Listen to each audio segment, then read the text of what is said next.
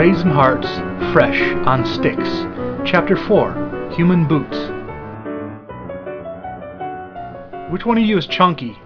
Does any of you recognize this place, like from a previous life? Anyone getting deja vu right about now?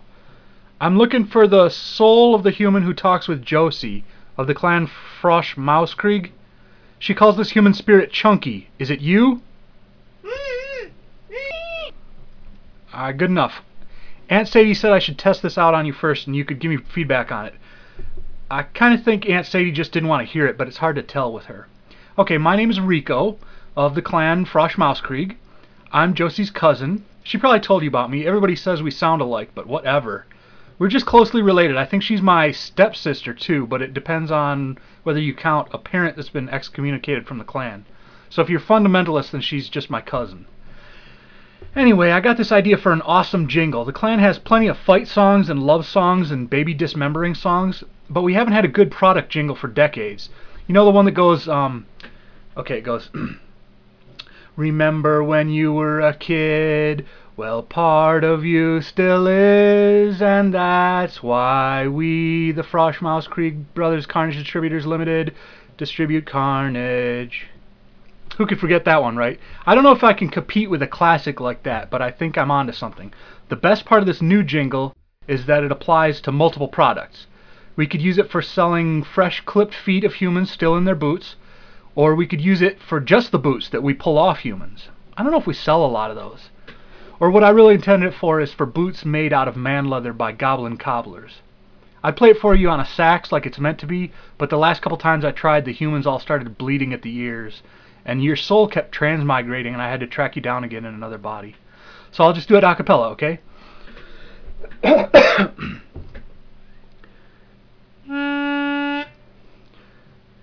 Get your blade shined up, grab a pair of human boots. The taste is gonna move ya. Take a sniff, pull it out. The taste is gonna move you when you pop it in your mouth. Human boots are gonna move ya. Chew so soft, it gets right to ya. Human boots, the taste is gonna move ya.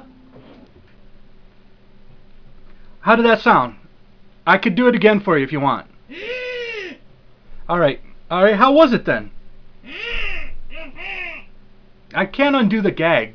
You'd be able to chant your magic words and then you'd all escape. Wait, we can do this like a game of charades. Only you don't have the use of your hands or arms or limbs. Chunky, are you okay? It's no use playing dead. I know you still got a pulse. Come on. Alright, that's better. 3 words. First word, 1 syllable. Sounds like round, slam, bell? Bell. Okay, sounds like bell. Fell, yell, quell. No, keep going. I get it. You're doing. Okay. Flames, horns, brimstone, damnation. And it rhymes with bell. Okay, I got it. Aunt Sadie's kitchen. Good job on the brimstone. I wouldn't have thought to make that, wasn't that it? No, I know it doesn't rhyme with bell, but the rest of it fits. Never mind, what's the use? I don't have the frame of reference to understand a human. Look, maybe you can do your telepathy with Josie, whatever you do to communicate with her, and then she can tell me what you thought about the jingle. The part I like is that not only can you wear the boots, but if you're hungry, you know, it's man leather, so you can just boil them and eat them. Not like the leather you get from other sources, because our product chews so soft it gets right to you. Does it make a difference if Josie's far away when you try to contact her? She went out with a raiding party yesterday and got snatched by werewolves or ghouls or some kind of undead. Everybody knows it was a setup by Nadia, but the whole clan's waiting to see how it plays out. They want to see if Josie can get out of it on her own, or whether she has powerful allies to lobby for her, or whether Nadia will attract allies in the clan. They don't want to get involved on a side that's going to lose. I want to help her, but I don't have the credibility with the clan. They're still mad at me for the whole Sustainable Dungeons activist campaign thing, and probably the gay thing. Oh, Nadia's another cousin of ours. I think she's only related to me by marriage, thank God. But Josie's blood relation to her. Anyway, see if you can get in touch with Josie, whatever it is you do. Maybe she can tell you about the kind of person Nadia is. I got Aunt Sadie to hold off on slaughtering your group until after lunch, so try to contact her before then. I'm really anxious to hear your feedback, even if you are human. There's this other melody I've been toying with, but it needs more work yet. The first line goes, Whatever it is I think I see becomes a blood-stained corpse to me. And never mind that. I want to hear what you think of that first one. I'll talk to you later, I guess.